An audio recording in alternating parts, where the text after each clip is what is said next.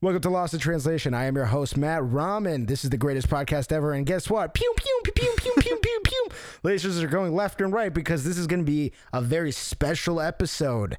My guest today is the one and only, the co-star of my life. Introduce yourself. Yeah, Zach. And guess what? Who you're brother to who? I'm brother to Brother Nicholas. Brother Nicholas. So yeah, these two are the moguls that are... What's a mogul? Do you know what a mogul is? In skiing, when you go over that little bump, that's a mogul. Oh. There's like bumps there on purpose. So what's a tech mogul? I think that's something else. Okay. So, well, I mean it in that way where you're a genius. Right. Yeah, because do you think you're a genius? No. Okay. No, not at all. This is going in a weird direction. But, yeah, so you're someone I've wanted to interview for a while, actually, but you've been rejecting me because you didn't think this was real. Yeah, and then I found out that it was real, so now I'm here. Yes, thank you. Now, tell me, introduce yourself. Give me the origin story, the Spider-Man story of the man named Zach. Of course. So, my name is Zach. I am a filmmaker from New Jersey. I'm going to school right now. I'm going to college at Quinnipiac University. In my junior year, just trying to get through it all. So I've been making films ever since I was 12. Been working on that filmmaking grind, just getting out content for people to enjoy. Mm-hmm. And yeah, do you want me to talk about how like it all started? Okay, so yeah, I have a few questions. Sure. One of them being, what made you want to make videos? Okay, I have a pretty funny story about this. So it started out, my dad would always have his camera out during all the family events with all my siblings and stuff like that. And he would just like constantly be recording. So I'd always try to like take his camera and start recording of other people myself. And I remember me and Nick started this show with his camera called the Nick and Zach Show. Okay. Only the true fans will remember the Nick and Zach Show. It was like, I don't even know. I think I was like 10 years old or maybe 9 when it started. But we would just do like camera magic tricks and like stuff like that and like editing magic tricks. And that's how it really all began. Well, I think I saw those videos. I think your parents had like a... I don't even know how they would have it. You know, they had a collaboration. Not a collaboration, but like a whole reel of what you guys used to do when you were kids. And I remember being very like, I was like, holy shit! I didn't even know that parents take the interest in their children, because not white. Right. No, but yeah, you guys at a young age had a thing for video and stuff, and I'm guessing your brother. Who got into it first? Was it you or Nick? I usually used to copy Nick on everything that he used to do, just because I looked up to him as a younger brother. Like that's what younger brothers do. I'm aware. Unless the older brother beats the younger one. Yeah, I got beat, but I still looked up to him. You still look up. Yeah. So it's like instinctual. You just kind of imitate the people that you look up to. So I think he started doing it, and we would just like always do this stuff in our room and have fun with it. Mm-hmm. But then we just started like trying to have fun with the camera instead. And that turned into a slow hobby over time. When did you realize that you're like, this is what I want to do for a long period of time? I'm not sure if there's an exact moment, but I've worked on like a lot of short films on my own. And I think one of the first ones I did was in my English class for 6th grade English. Mm-hmm. I made a video and I was like, wow, that was actually a lot of fun to shoot and edit. So I transitioned into doing it. Like I had a sleepover with one of my friends, and we would literally just like wake up in the morning and then shoot my first short film called The Cracker Battle. And it was like, we both ate one cracker and then there's one left, and we fought over that cracker. And that was the entire concept. And it was an all-out war. And I think that's when I first started getting like the spark of it. Okay. And started thinking differently about it. And there's also, I remember like watching movies on the TV and being like, how did they do that? Like the editing and stuff? Yeah. And even like the simple things that are so obvious now, like how did they get the music from one shot to like continue into the next shot? so I would like take a boombox and then play it out with a song, and then You would stop it for the I'd next stop scene. it right when I stopped the camera, and then play it again right then. And I was like, wow, this is really cool to try to figure out. And then I realized how easy it was later. Yeah. No, like editing, at first it's like, especially when you're a kid and everything seems to be so complex, then you realize as you get older that everything has been like made streamlined and it's like easy to do. But I remember I actually did a fucking video for my freshman year history class, and I remember it was horrible because I didn't know anything about lighting or microphone retention. Like, so I was using my iMac. Everybody had an iPhone. So our teachers just expected to use our phone things. And I was like, in my head, I was like, oh, my fucking laptop, my computer was worth like $2,000. It must have a way better camera. Yeah. And it turns out it didn't. Not at all. And the microphone was even worse. And then I remember I cried that day because she gave us a C. Oh my God. Couldn't hear any of the audio, and it was all dark. It's an awful feeling. Yeah. And showing your work like that and then not having people respond to it. Yeah. It's one of my biggest fears. Yeah, no, it was the worst. Dude, I've had a lot. It's an awful feeling. People are afraid of failure, and I tell them, I'm like, hey, man, I've been failing since I was fucking 2. Like, still are. Yeah, still am failing. But now I'm confident because I'm like, dude, even if I fuck up, like, I'm going to be fine. Like, people will always give you second chances. But going forward with that, it's like, so you started learning how to edit it. What was like the most mind-blowing thing about like for you, I guess, was it like the music thing where you realized you could just overlay music? Yeah, that was one of them for sure. And when I was starting out, I just kind of did like imitation, where I would just like see these movies on the big screen and be like, okay, how can I recreate shots like that? And even from a young age, I'd like visualize pretty much every shot in the movie before I would even shoot it. So like I'd be like, okay, what's a pretty cool shot? So me and my brother would like get on the roof of our house and like film a wide shot from there, because we haven't seen that perspective before in like short films. And like it was just basically problem solving and how to imitate the bigger Hollywood pictures that we were watching. Yeah, I actually recently been doing that because I'm trying to create a website for a lawyer. Yeah. And obviously the first thing I do is I look at other lawyers' websites, and I'm like, holy shit, it's, by the way, way easier. Like, these people do not put any effort into marketing and any type of like web design. And I was like, I can actually do, like, when you learn that you can start doing things, like, you become really passionate about it. You're like, holy fuck, this shit seems impossible. Like, making a website. Yeah. Like, even right now, it seems like right now I have like the design part down. I don't know anything about the coding, but slowly you learn like the coding. It's not going to be as difficult as you think it is. It's not going to be like the Matrix where it's just a bunch of fucking, numbers and letters that you don't understand. It's there's basic. There's a system to it. Yeah. So that was the mind blowing thing for you, like wide shots and like over. Yeah, I think it was more like problem solving. I think that was like the biggest thing. Like, how can I get the shots from my head in like onto a screen? And me and Nick did this one shot where we wanted to make an action movie, but it was kind of like a trailer. And I had a song already in mind, and I like basically pictured out what like every single shot would be, like every single moment of it.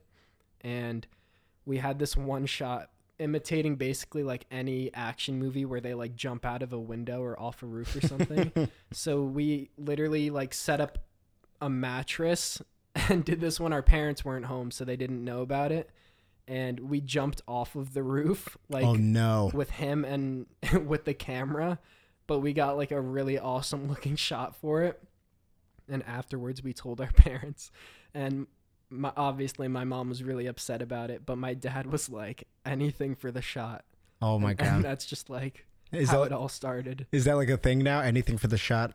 Like, well, yeah, I think a lot of people think like that right now, like especially anyone who's like into cinematography. Even directors nowadays are like really into that. It blows my mind how, because like actual movie quality cameras are huge. Yeah. and they'll have like a scene inside of like a small in like a restroom, and I'm like, how the fuck did they fit that camera? Mm-hmm. And like it's so awkward. And wait, do you know? Can you talk about like the expense? Of like how much money it costs for everything. Yeah, like for example, how many cameras? I know that the cameras themselves are really expensive. Yeah. Usually people rent, right? I think I talked about this. Yeah, it depends. Like each production, it really depends on your budget and how much money you have and are willing to spend, which is how you'll kind of go about it. Like just starting out, you'll obviously only have like your iPhone or something like that, and you'll shoot it with that. And then hopefully one day you'll like upgrade to like A Canon DSLR or something like that, like a really small, low budget camera. What does DSLR stand for? It's like digital single reflective lens or something like that. Okay. I'm not exactly. Now, what's so special about those lenses? Well, they're just like, they have different lenses that you can pop on and off, and they're like also photography cameras as well. So they're like basically very cheap for the quality you get. Okay. Yeah. And like they're still like $4,000. No. The first camera I got was like $800. Okay. And I split that with my brother, so it was like $400 each. Is that the one that? Oh no, not our new. That was literally our first camera. Okay.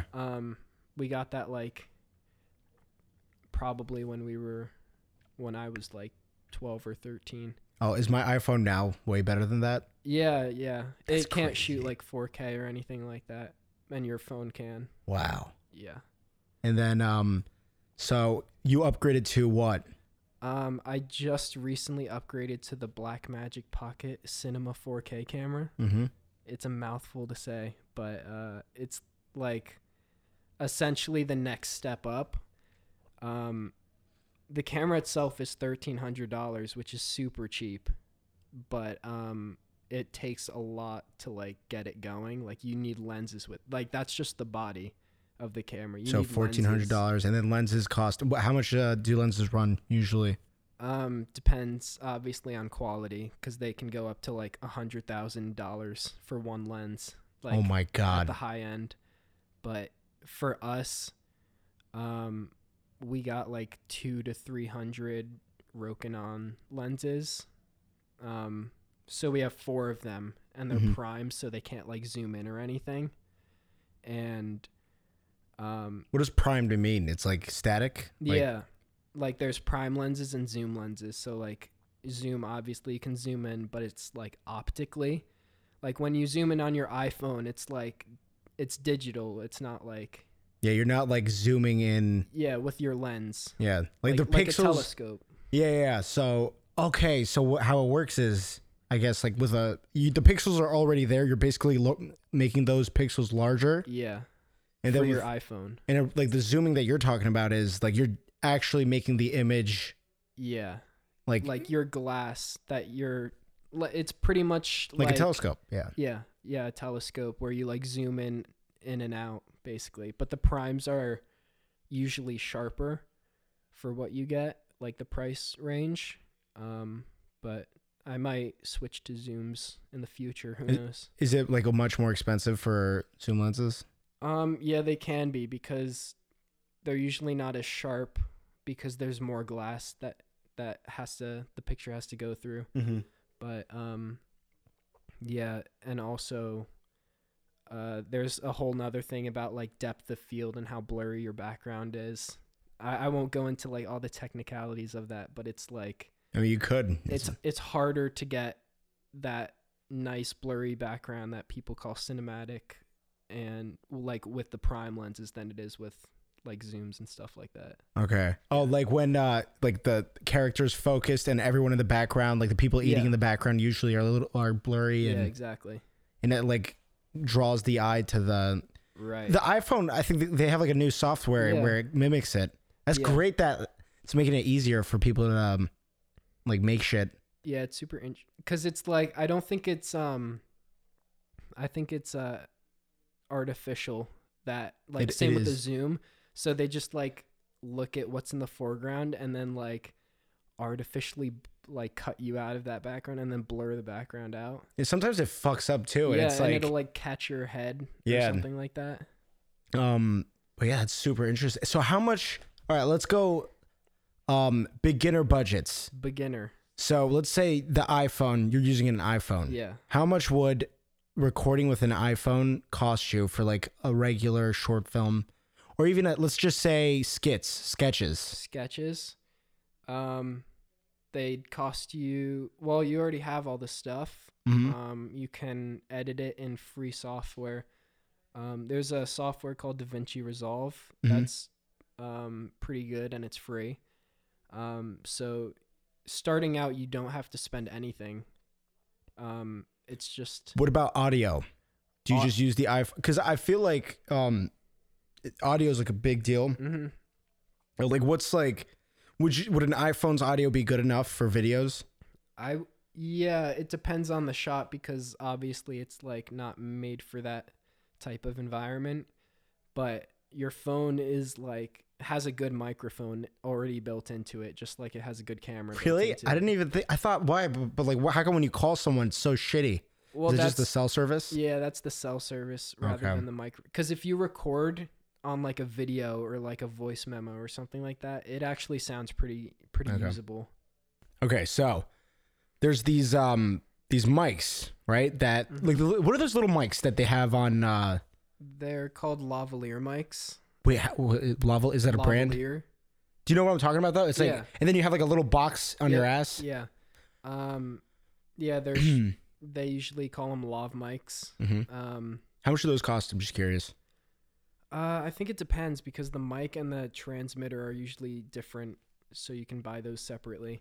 Okay. But like, I guess it would just like go up to how much quality wise you get, but probably not too bad. Like nowhere close to cameras and stuff like that. If you're like going into audio for film, it's like a lot cheaper than like you can literally have an entire audio studio for cheaper than like one camera. One camera. Yeah. So I'm sorry, I'm asking from personally because it seems like it's so much easier to have what are they called? Lavalier mics, yeah. And they call them lavs. Okay, so this lav bullshit. Yeah. How much does it cost for like the ones that they use for like not movies but like talk shows and stuff? Talk shows like Conan. They use it there. How much would those run? I'm not sure because I've never been on a talk show before and I haven't really seen like what mics they use because they like usually hide them so you can't see them unless you're like on That's set. what blows my mind. They hide them and it sounds amazing. It sounds perfect because it's always super close to them. Sometimes they even have like the ones that stick out of your ear like around there and like curve around. Oh yeah, I saw that with an interview of like some guy. Yeah. Ari Emanuel, this guy who's like a super agent. Yeah. And they'll like talk, and then you're like, dude, that shit is like next to your ear. How is it like perfect audio? Yeah, exactly. Or they'll have it on their chest, like taped to their chest. It usually is on their chest. Yeah. Like one of the first things that you do, or that you should learn if you're getting into audio and film, is like how to lav up the talent. So it's essentially just like attaching the mic and like taping it to their chest, and then running the wire down their shirt and hiding into the back, like basically learning how to hide a wire. Yeah. And what does that box do? Is that like a wireless box or? Yeah, it transmits the signal.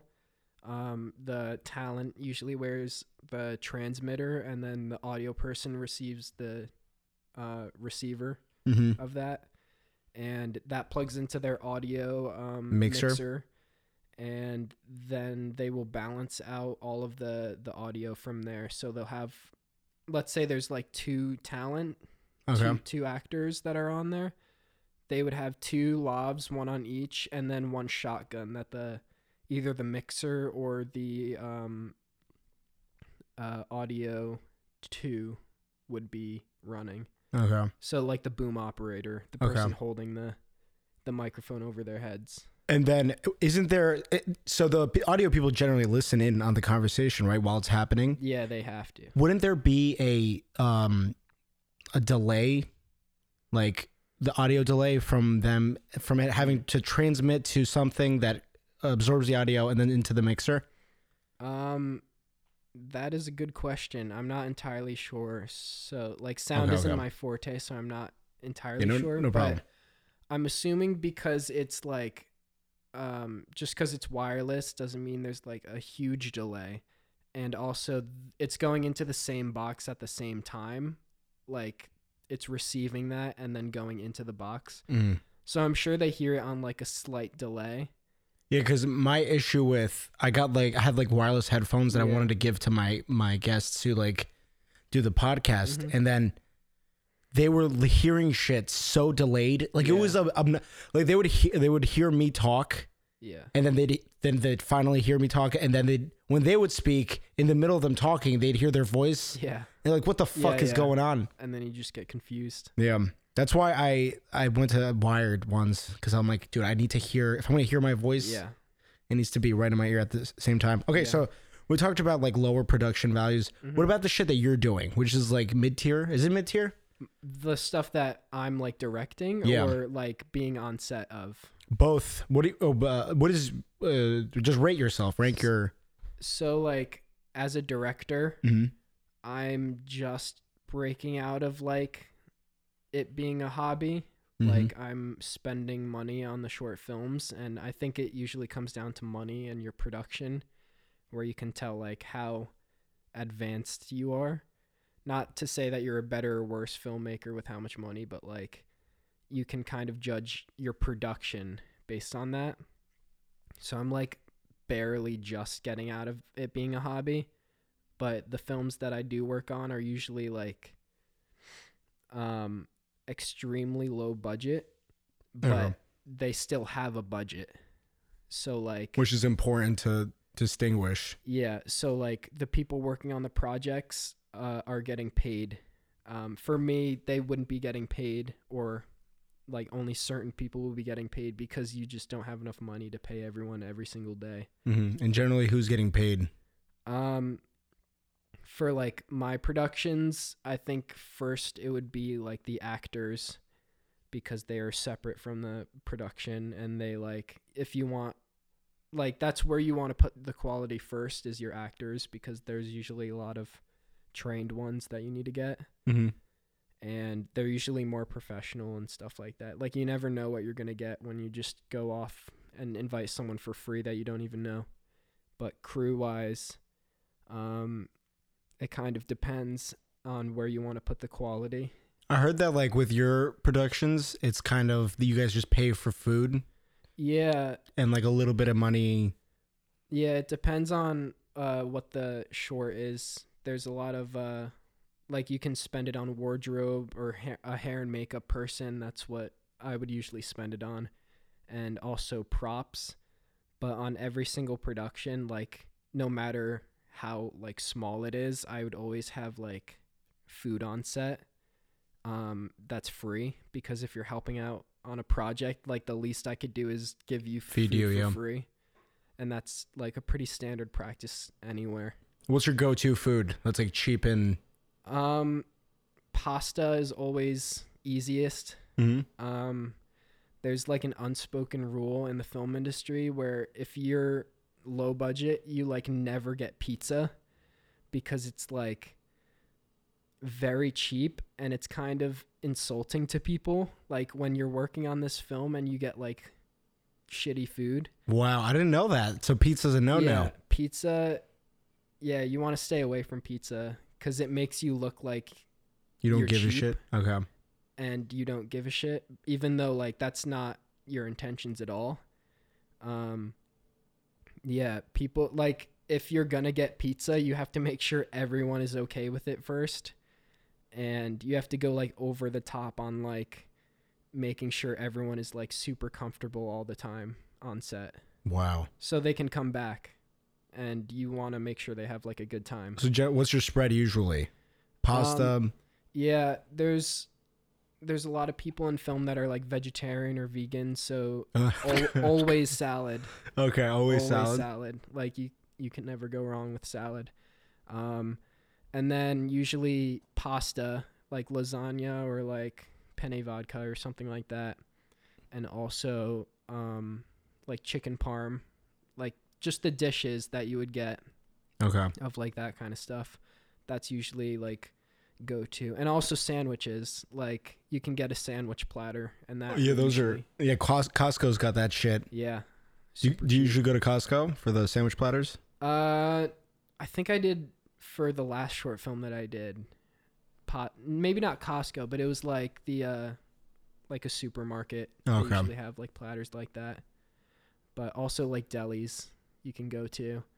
But you need to make sure that like all of this is figured out Beforehand. way before like Yeah, the shoot. Nick was telling me how like if the like everything's usually planned out by like it's planned like every minute's planned, I think, right? Yeah. So like there's someone on set that's in charge of that. It's usually the assistant director who's like making sure all the crew is like fed and happy and working and Mhm. productive. And they come up with a schedule along with like the other key positions and they plan it out like by the minute essentially.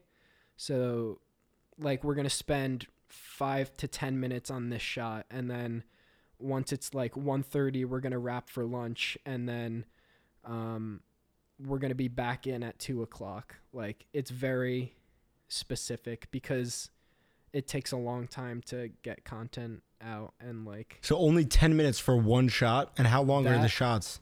well it depends on a lot of things. Like for my film I did 10 minutes per shot and it was an 8-page script and essentially we had so many shots and so many takes and it was very ambitious to do that and we only had 1 day to shoot and we were able to finish it in that amount of time and we planned for like 12 to 13 hours and we finished it in that amount of time. Wow.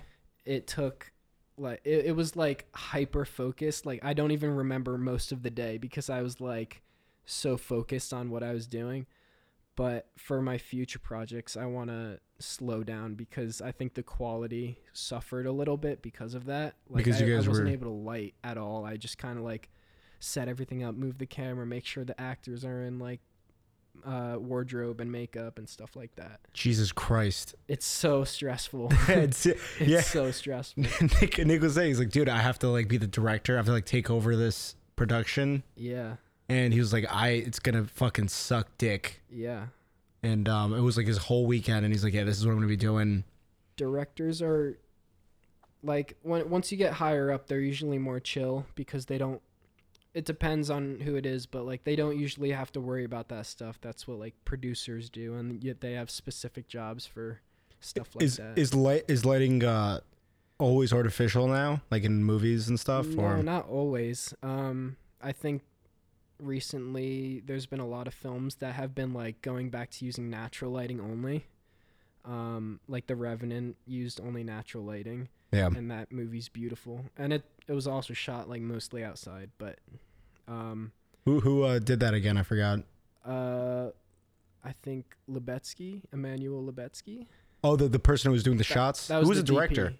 The director was By the way, explain what DP is for the. yeah, DP's director of photography, so Mhm. they're like in charge of all the visuals that are that have to do with camera work and Mhm. stuff like that. And who was the director of the film? Was it? It was the same guy that did Birdman. I know. That's what's funny is Yeah. I love Birdman, but I'm blanking on his name. I know it, but I just forget. something Salvador, or Oh, do you know, my am I God. right? Am I right? Yeah. It's like, I think it's a foreign name. I forget what it's called. What his name was though. Let me look it up. Salvador Dali is a fucking painter. It's fucking Yeah, let me see. no, but while you're looking it up on Yeah, Google, now I got it. Okay. It's Alejandro Gonzalez Iñárritu. Iñárritu. Okay, that's Iñárritu. yeah. He has a crazy name. I remember Nick was like, I really enjoyed Birdman because of like the how it was shot. Was it the same DP? Yeah, I think so. Okay, well you got Lubetsky is one of the best. okay, and then Nick was like, then he did it for like the second film, and then I was like, all right, now you're just like milking it. Yep. Yeah. But yeah, so Revenant was a beautiful movie. I love whatever Leonardo DiCaprio's in. I watch. Yeah. Same thing with Joaquin Phoenix. Did you watch The Joker? He's great. Yeah, I saw The Joker. I want to suck his dick, dude. I swear. Beautiful movie. Yeah, it's great. It made me feel so uncomfortable at the end. Yeah. Dude, before the movie started, oh my God. I was literally like looking around. I was like, dude, someone here is going to kill me. Yeah, I know. Have you seen Parasite, that new movie No. that just came out? It's Korean, and it's the same guy that did Snowpiercer, if you've seen that. I like that movie. The That one with movie's awesome. Captain America. Yeah. Yeah, Chris Evans. Yeah. He just came out with a new movie, and it was like it got a pretty wide release despite it being a foreign film with like subtitles and everything. But that was like So great movie. Let's go back to the movie sets and the cost. So Yeah. now I know that you are assistant producer, right? Not assistant producer. What am I saying? You're a PA. PA for the bigger projects. Yeah. Now, how do those play out? Even the projects that I'm working on now are like extremely low budget, even though you can't even like imagine like that amount of money. Like, I think $250,000. And this is low budget. That's ultra low budget. Wow. Yeah, low budget would be like $1 to $5 million.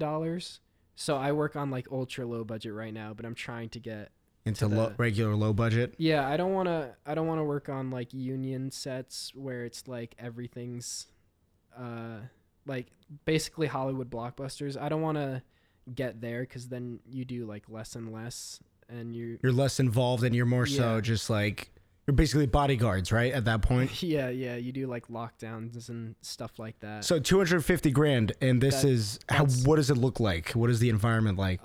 So everyone on set is hopefully getting paid.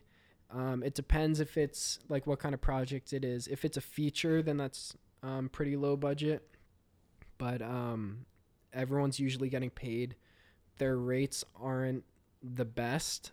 Like honestly, features are very tough because they're like 5 to 6 days a week for like 10 to 12 hours a day. So it's like a lot of work and it drains you. And you're usually away from your house, like they're keeping you up in a hotel or something like that. But for this stuff like kind of work I'm doing, I'm working as local. So I like drive to set, so that might add like an hour on top of like a 13-hour day or something like that. Yeah, Nick told me he's like the days are really fucking long. Like you think it's bad at work. These people are working 13-hour days. Yep. Every day, and they're not even getting paid. No, they get paid less, and they do more work, like physically demanding work. Which is another interesting thing because the job is like very mental but also very physical. Like you're up and around all day. But I can't imagine like I'd much rather be working hard on like a movie than I would be like sitting in an office building doing nothing. Like that's one thing that scares me, like having to work in an office like for the rest of my life. Yeah. Cuz it's like you don't move from there. Yeah, you're just Well, we don't need to talk about that. Yeah. So what is you said the pacing was really it's long it's and high energy. People on set, they all have their own individual jobs and they stick to their own jobs. They're usually not like helping each other out like unless people actually need it. So like at this level the PAs can usually like hop around and help out what they're interested in. That wouldn't happen on Hollywood sets, so that's why I don't want to get there. But the energy is like everyone has their own responsibility and everyone works on their own thing, and not everyone is working at the same time. Like there's long breaks depending on your job. Like for instance, the gaffer is someone who lights the scene, and the grip is someone who helps them light the scene by like placing stands and like heavy equipment. We could take this time to like describe all the roles. Yeah. So there's a lot. So let's start with the most obvious ones, the actors. What are they? They are the ones in the movie. They're the ones whose faces is on all of the projects and on thumbnails and posters and everything. And honestly, they get treated the best, but it's the hardest job, I would say, because you have to be like emotional. Well, not always. On demand. You have to like be able to know yourself more than anyone else. And they're also like the coolest people that you can meet because of that. Like they're so honest and like open, because acting has just like opened them up to like not caring about what other people think as much, and like just being honest with people around them. All right, cool. So that's actors. There's directors who try to get different things out of the actors. They would try to, like, it's basically their entire project. Like when you go to a movie, it'll say directed by this person, and it's like their project that they're taking on. And I think a lot of it is like getting what you want out of the actors, and telling other people like what your vision is. Like explaining it the right way. Yeah. Okay. Communication is like really big. Okay. And knowing people and how they work. Okay. Now, what else is there? There's, I'll go into production. There's producers who are the biggest mystery for me, because it's like, I'm curious how to get into producing. Like, it seems like you just have to take a jump and like get into it.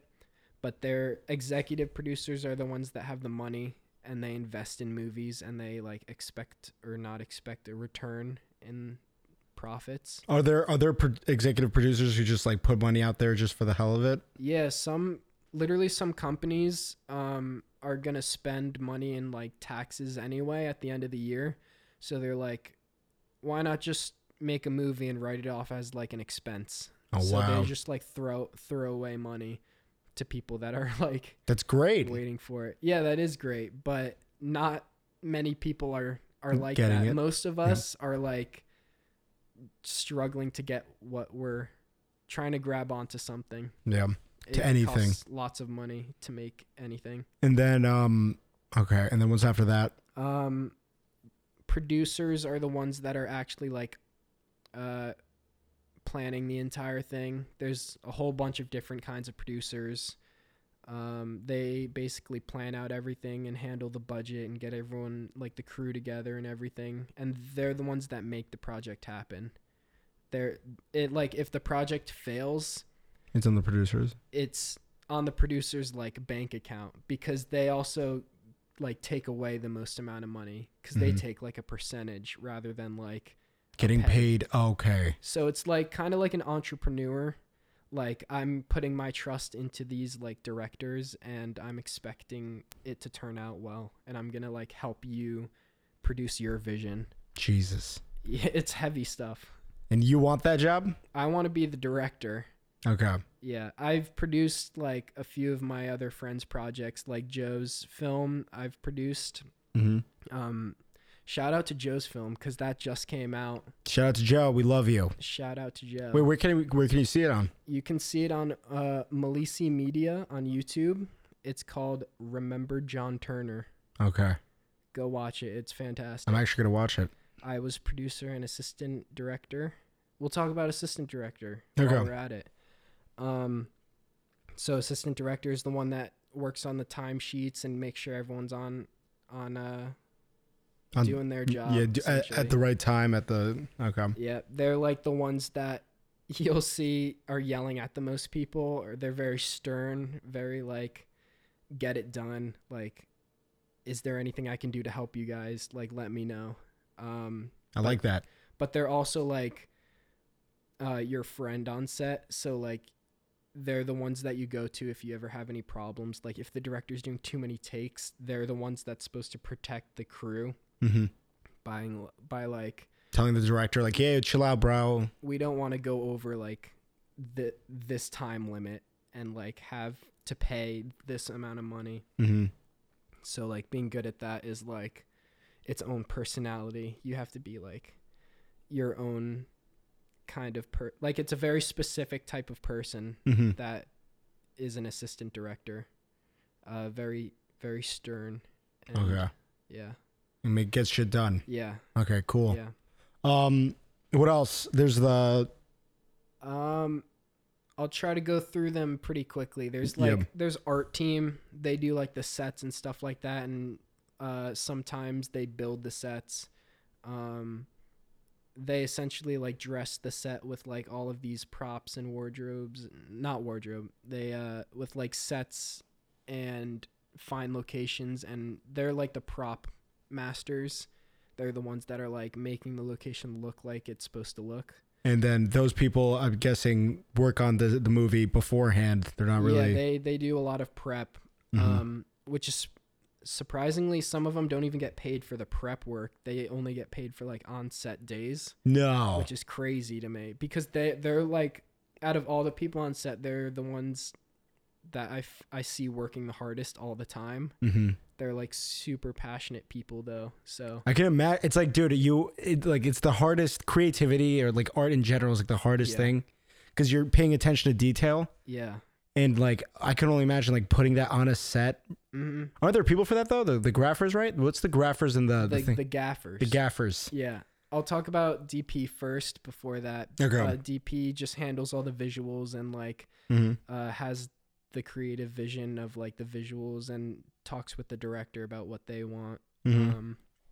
So the directors of photography or cinematographers, they are the ones that tell the gaffers and assistant cameras what they want. Mm-hmm. Assistant cameras are the ones that like build the camera and they basically help out with anything technical on the camera. So they're the ones that like move it around and stuff like that. DPs sometimes operate, not always though. Mm-hmm. They sometimes have camera operators. Or depends on the DP, right? Yeah, depends.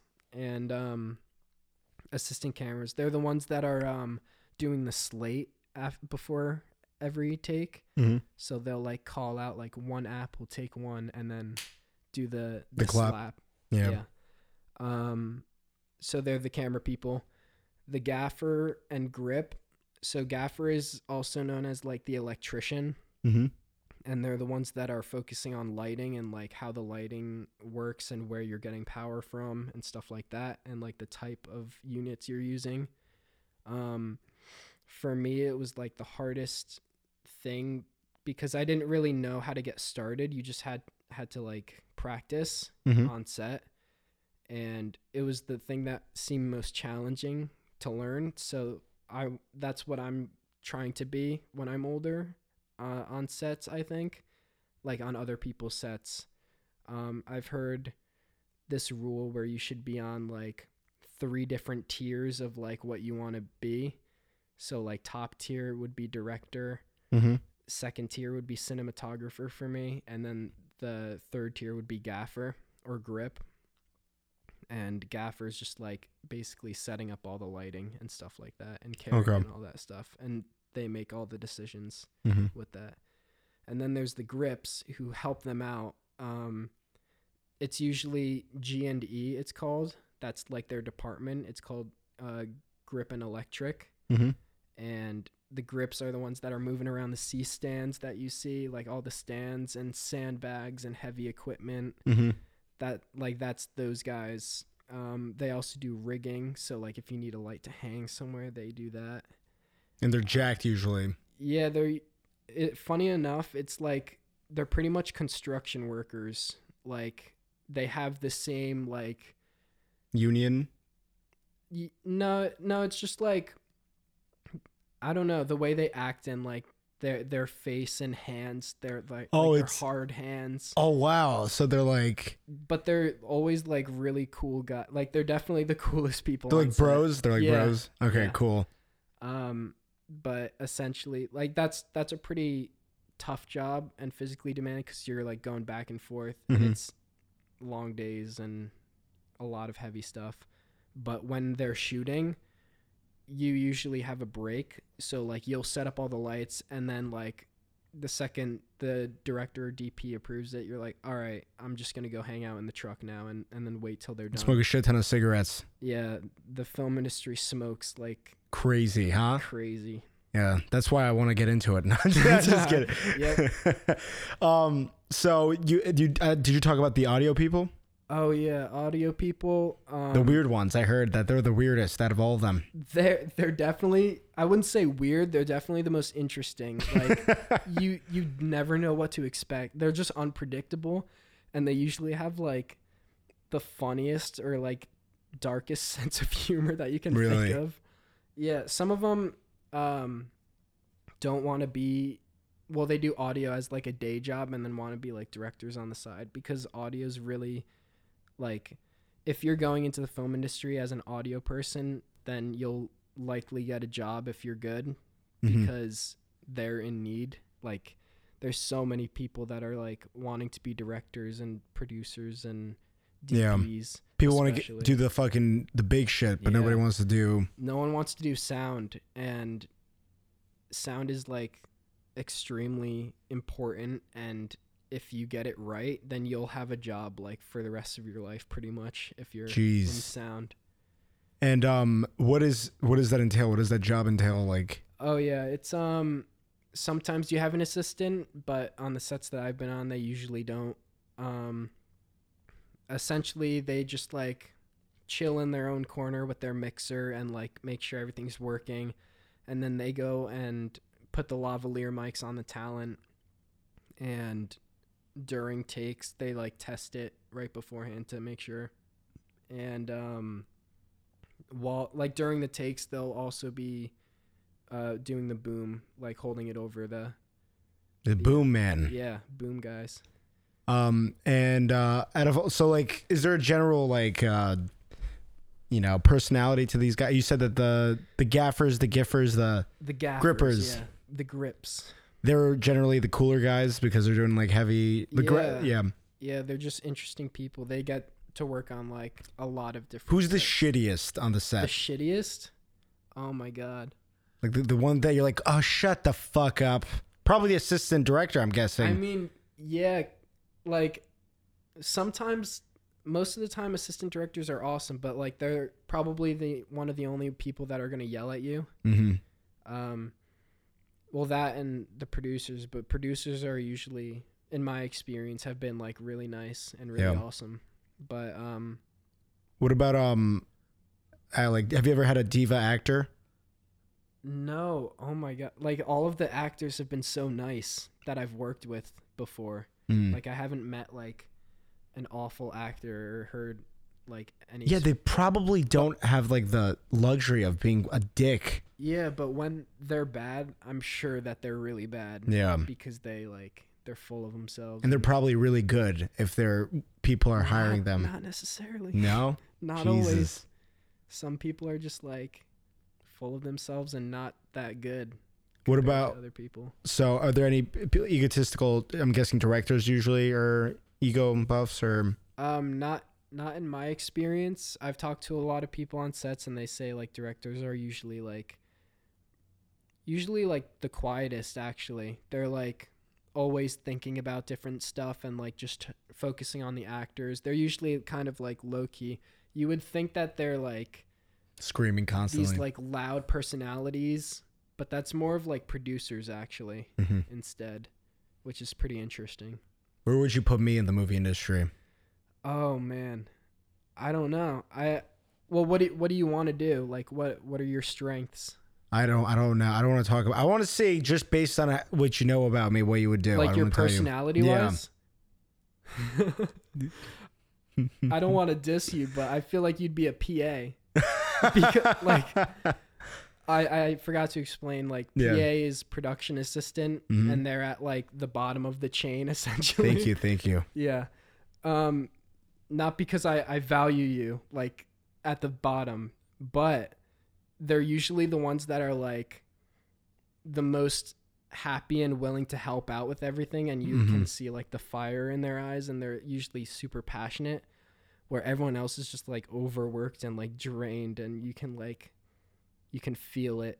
So I'm worthless, but I'm just to make people happy. I wouldn't say you're worthless. You can learn like any job on set. Okay, let's say But personality wise, you're like a PA. You're passionate like PAs are. Okay, and then what if, let's say I do evolve into a different step? What would that be? Let's not shit on me completely. Right. No, PAs have great personalities, they're usually like super into everything, and like they're usually the ones that are like happiest to be there, ironically enough. But I don't know, maybe producer, because I feel like you have the entrepreneurship spirit where you just want to like go get things done. And I'm gonna ask your brother the same question next time he's on the podcast. I'm just curious. Maybe assistant director too, because I'm a piece of shit. No. because you like to get things done. Yeah, I do. Like you want to stay on track and on schedule and everything. Yeah, I get very obsessive. All right, so we've explained all of the roles and stuff. Now the main roles, yeah. Yeah, can we talk about the blockbusters? How much do those cost? What's going on in these situations? Okay, they differ a lot. There's usually the low budget. I'm in the ultra low budget right now, which is like anywhere between 100,000 to like 500,000 probably. And then low budget is usually around $1 million to $5 million. That's actually like a good amount of movies are made in the low budget. A lot of the movies that I like the independent ones, are usually around that range of budget. 1 to 5 million. Yeah. Okay. Yeah, a lot of them are, because they have more control over. There's less money involved, so there's less risk. So they give all the control. Yeah. Oh yeah, I heard that there's a lot of issues with like I think it's just investors making comments, or is it investors or is it producers? It could be both. Comments as in like control, like trying to control the creativity. Like, why don't we add more? Yeah. It definitely depends on the type of projects that you're working on. But like Hollywood movies, I can't imagine them having too much control. Like the directors, I'm sure they have less say than the producers or executive producers do. Wow. Because it's their money, and they have their own philosophies and their own ideas about what a movie should be. And like a lot of executive producers are like, they figured it all out. They like know exactly what's going on in the film industry, so they don't take risks either, because it's a business for them. It's not like, oh really? So they do have it figured out. They have like a formula. I mean, not all of them, but like the ones that are big. Can you give me an example of one? Yeah, just the Marvel franchise in general. So they know exactly. Yeah, because audiences they're fans of all these characters, and comics are like stories that are literally given to you. They're like, you read a comic book and you already know that you have a guaranteed fan base of the comic readers, and then you try to get them on board along with like the general public. Like, how can we get as much people to watch this movie? Like, make it as general and as friendly as possible. And that's where a lot of pandering comes from in movies. So it's like, which I understand. It's like there's some scenes where I'm like, this is like tacky, but I'm like, you gotta put into consideration children, people who aren't that into movies, that they're like, oh, I just want to fucking be entertained, like visually entertained. Like that's why fight scenes are like a big deal now. I think that's what most people feel like in movies. Like they just want to be entertained. Yeah, they're not looking for more than that, and that's fine. But for the stuff that I'm into, and like, there's more nuance. And I mean, like, don't get me wrong, like that the regular movies that are like looking for entertainment are great, but once you like appreciate a movie, it's like music, dude. Yeah, it's like, first of all, I don't understand rap, and I never will. And but like your brother is like super into rap, and I'm like, dude, what the fuck? Like, have you ever been a gangbanger? Like, and he's like, no, dude, it's not about that. To you? Yeah. And then he's like, no, it's not about that. It's about the way they use their words and the rhyming and the rhythm. And I'm like, oh fuck. But I never got into it because I'm like, fuck that shit. Yeah. I've always liked beats and stuff. Yeah. But it's like when you enjoy it, it's like, it's insane. Or like, for example, like video games, like. Yeah, high production ones. Yeah, so you play, Rocket League. We'll talk about that later. Yeah.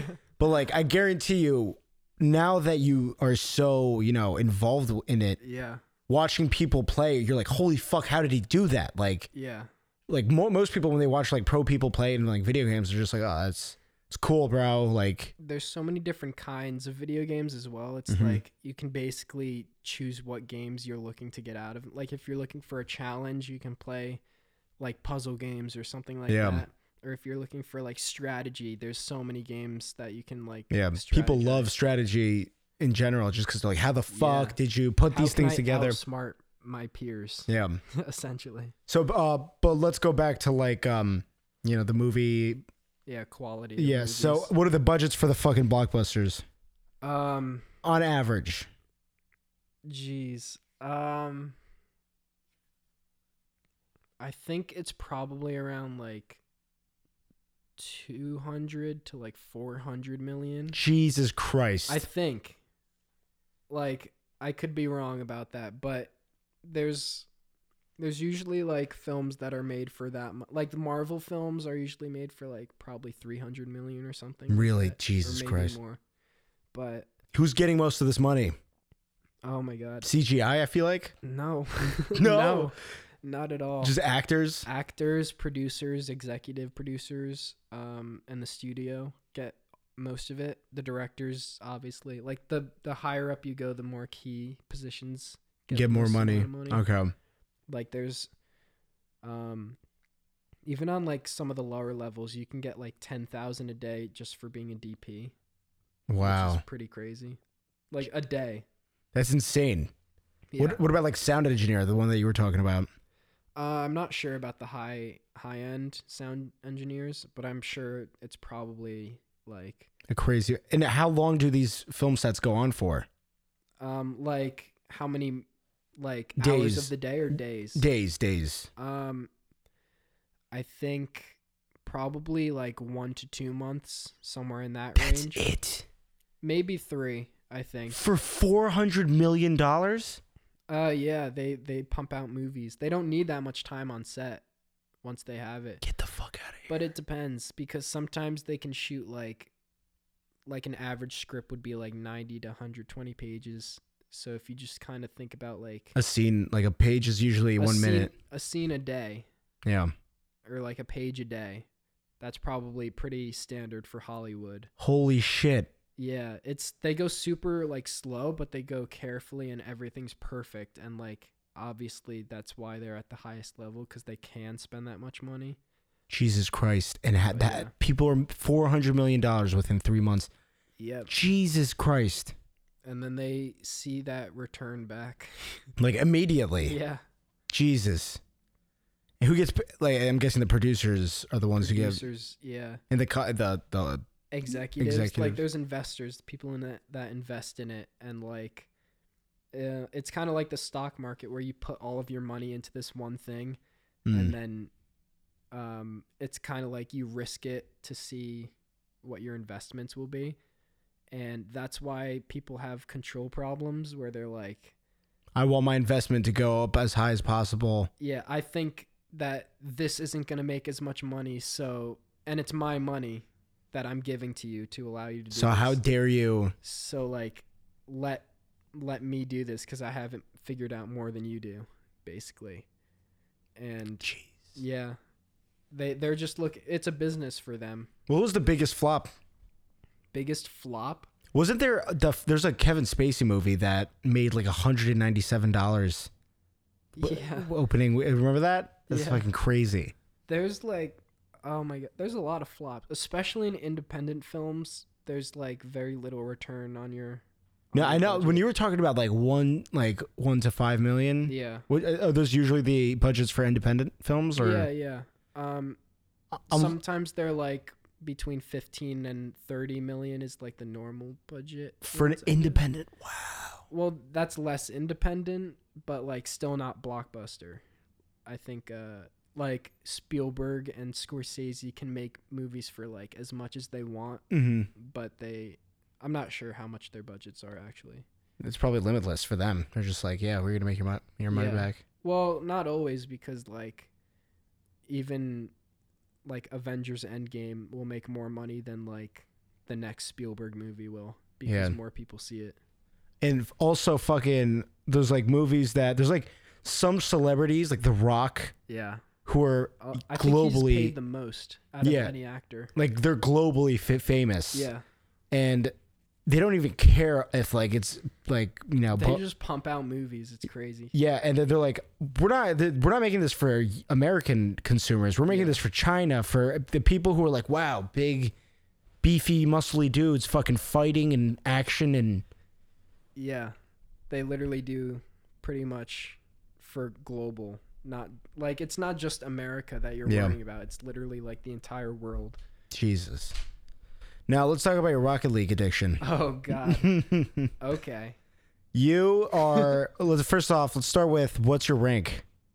My rank, I'm usually around Diamond 3 to Champ 1. Like I'm on the edge. Now the way that it works is like the higher you are, the higher your number. Like you'd be Diamond 5 before you get to Champ 1. 2 and 3, and then the higher you are, the higher your number is. Oh wow! So it's like. So you're Champ 1 right now. Champ 1, and then that goes up to 3, and then so it's Champ 1, Champ 2, Champ 3, and Grand Champ, and that's the top. What percent is Grand Champ? Less than 1%. Wow. I think. Probably. How many people do you think that is? It's like it's only like 1,000, right? 2,000. No, I don't know. I'm not sure. You fucking love that game. I do. I haven't played it recently because I've been so focused on like school and my own projects because I care more about film than I do about Rocket League. But okay.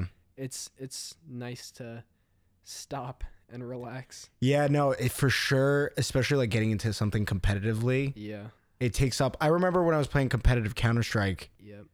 I was playing like 10 fucking 50, and these games are 30 minutes long. Mm-hmm. So when I say 10 to 15 games, it's like 4 hours, and then I take a break, and then I come back to it immediately. Yep.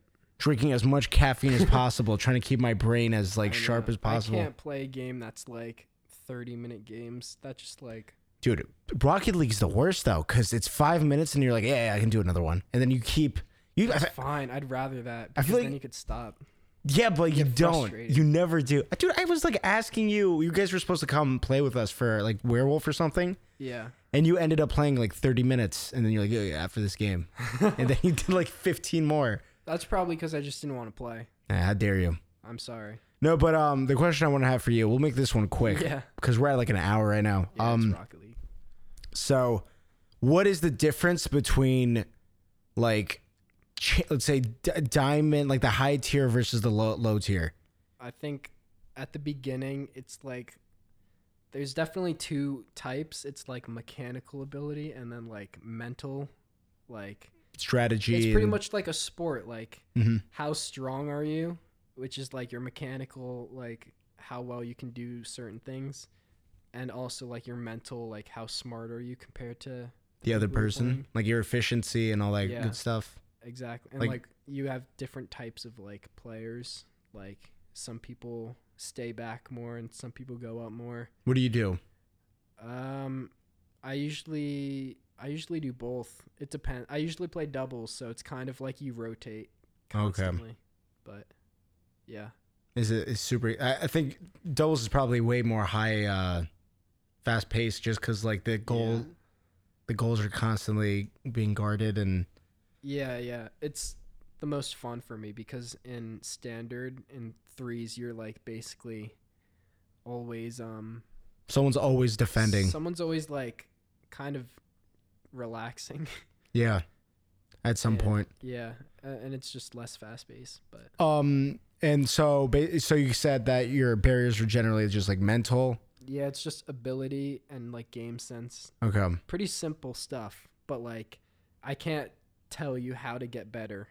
You have to hone it. You just have to be better. Like you have to get better yourself. Yeah. And you get that by playing.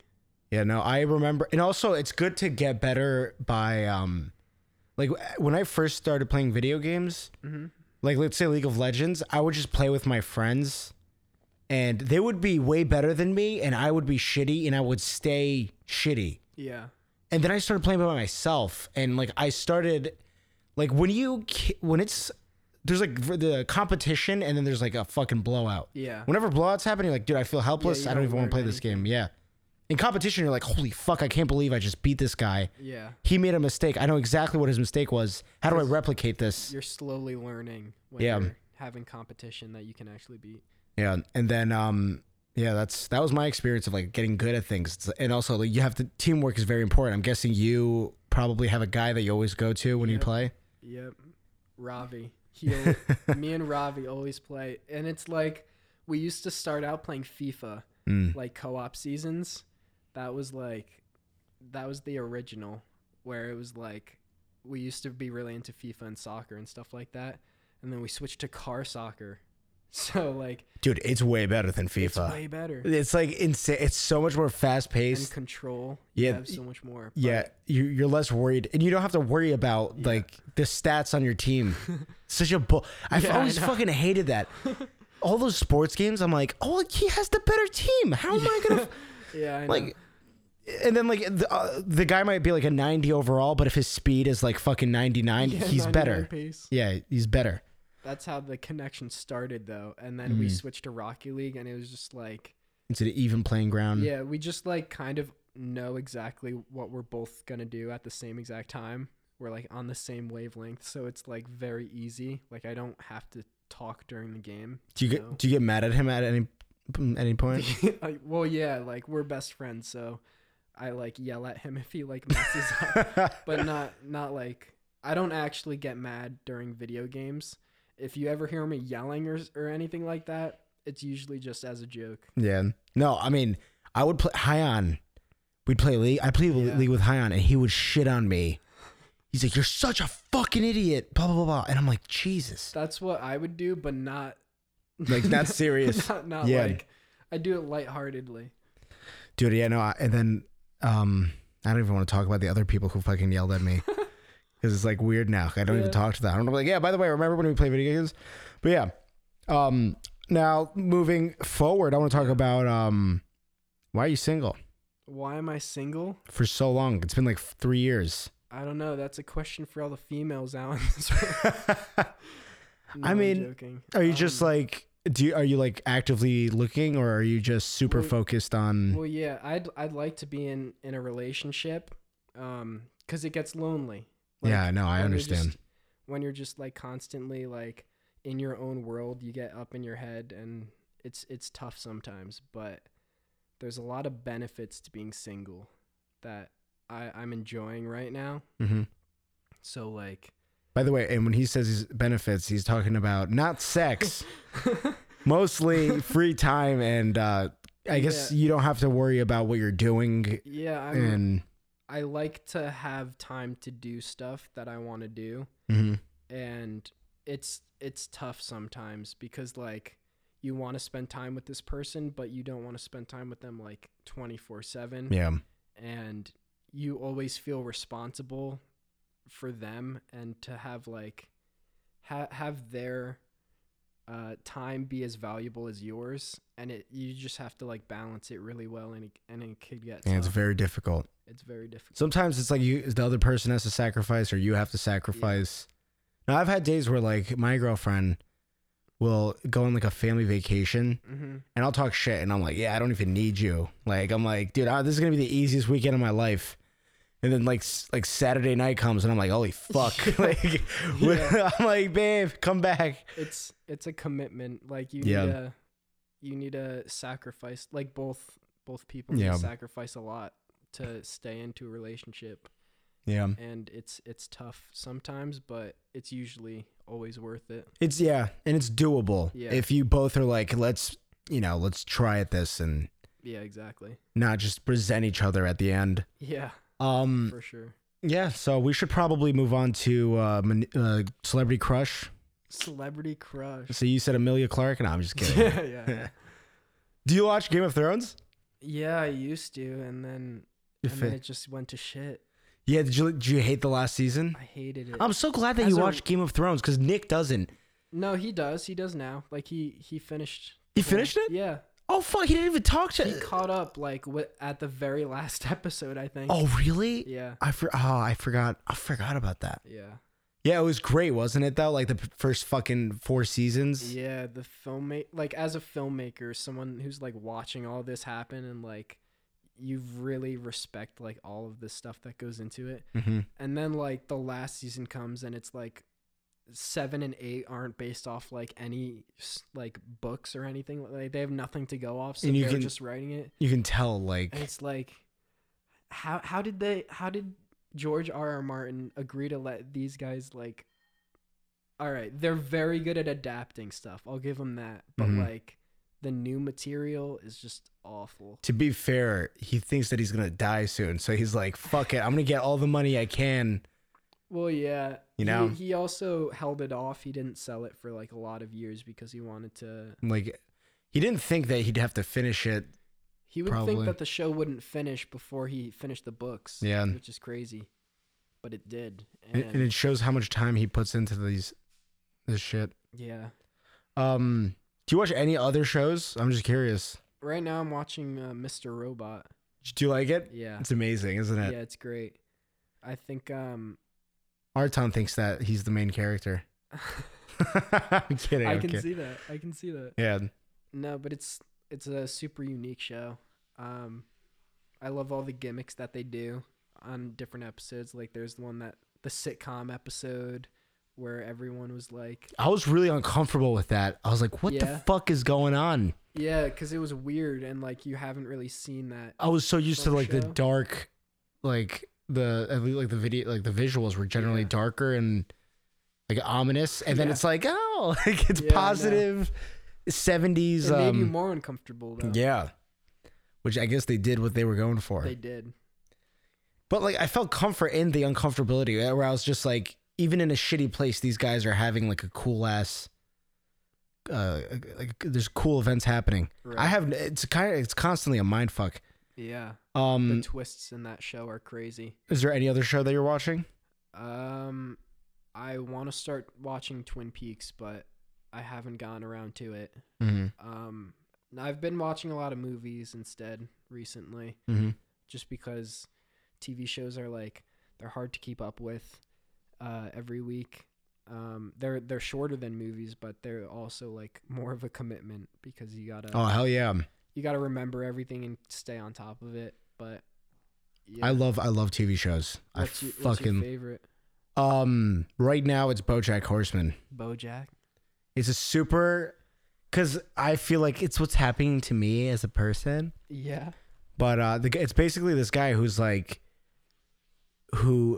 he has this awareness of his self-hatred and why he feels this way, and like he like wants to be remembered, and like he's talented in like some ways, but he's actually like mediocre, but he's aware, which makes him good. Yeah.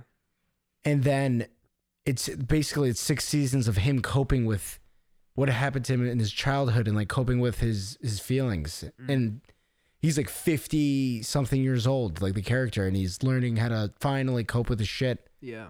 It's great for me because I constantly have that issue. He's constantly having existential crises. Yeah. And I'm like, I love this guy. Yeah. You can relate to him heavy shit. Yeah. But yeah, that show, and great things about that show. It's great. I love cartoons. I love cartoons because no matter if it's something horrible going on, at the end of the day, you're watching bright lights and you're like, I can't be mad. Yeah. Exactly.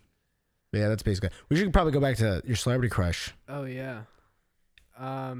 You mean like who inspires me and stuff like that? I'll talk because I want to be a director when I'm older. I'll talk about like directors that inspire me. Okay. A lot of the directors that I love are now dead. Unfortunately, there's so many good ones. I think Stanley Kubrick is one of my favorites.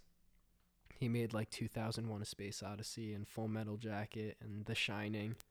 Like pretty much all of his movies are like instant classics. Yeah.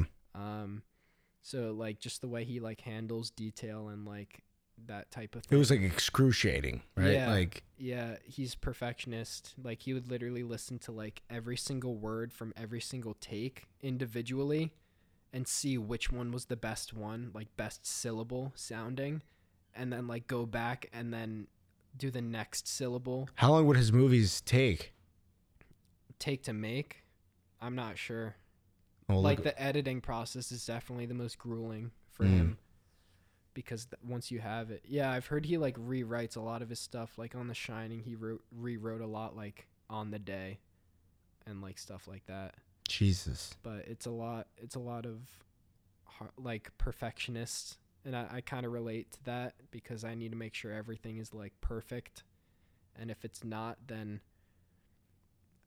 it like upsets me. Like, No, I can see that. Like, you get depressed. You're like, this is the permanent creation I make. Permanent mark on Yeah. like where you can just see all of your mistakes on the screen, but like, you know, sometimes it's bad, but sometimes it's like when you're sitting in a room watching it with other people, it's like the most nerve-wracking thing ever. Oh, dude. Because you've seen this movie like 1,000 times, but like looking over at other people, like just staring at the screen, it's like, oh my God, like, what do they think right now? Yeah, and you're like, they should fucking hate this. Like, this could be something that they really enjoy, or it could be like, well, that was a waste of my time. Yeah.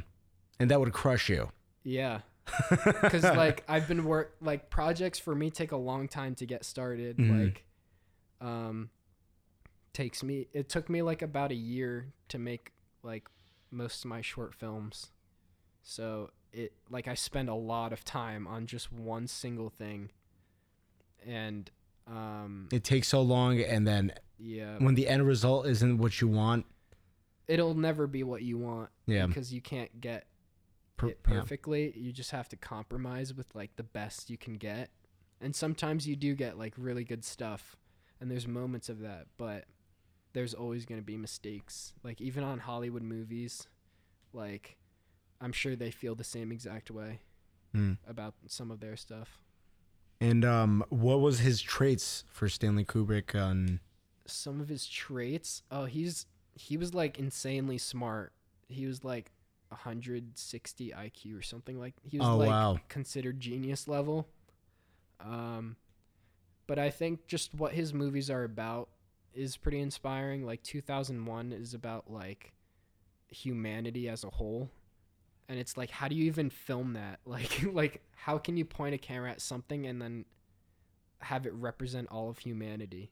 And he was somehow able to do that, and that's like kind of opens up your mind to like what you could do with what you can do, because film is a lot of things. It's like painting and photography and music and pacing, rhythm, and poetry, and like script writing.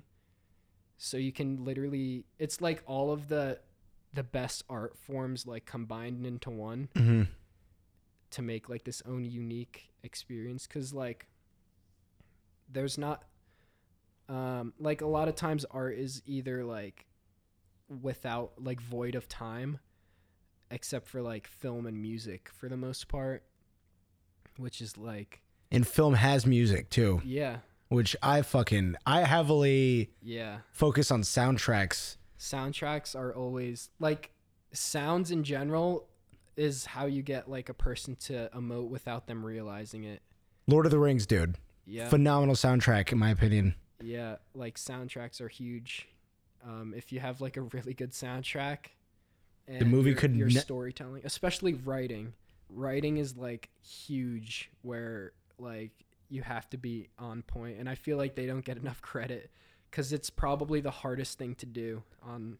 Oh, dude, I like to do this thing where because I love stand-up comedy. I'm not gonna get into it probably ever, but I heavily enjoy it because I'm like, how the fuck do these guys, like, even when I retell a comedian's story, people will laugh, like in a hard laugh, and I wrote down what they say, and just like it's unbelievable. Like you read these words on paper in this like in this order, and then it's hilarious. Yeah, I was talking to someone last night who was a comedian, and he was basically saying like he knows another comedian that took him like 15 years to just like perfect this one joke, and that joke's probably like 2 to 3 minutes long, and it's like it just takes so much work, like figuring out like experimenting, like where to place that. It's like, and like for, let's say, stand-up comedy, it has a lot to do with timing. They say it's just timing and whatever, but it's like, when do you, accentuate your vowels? Like when do you know, how much silence do you give? This is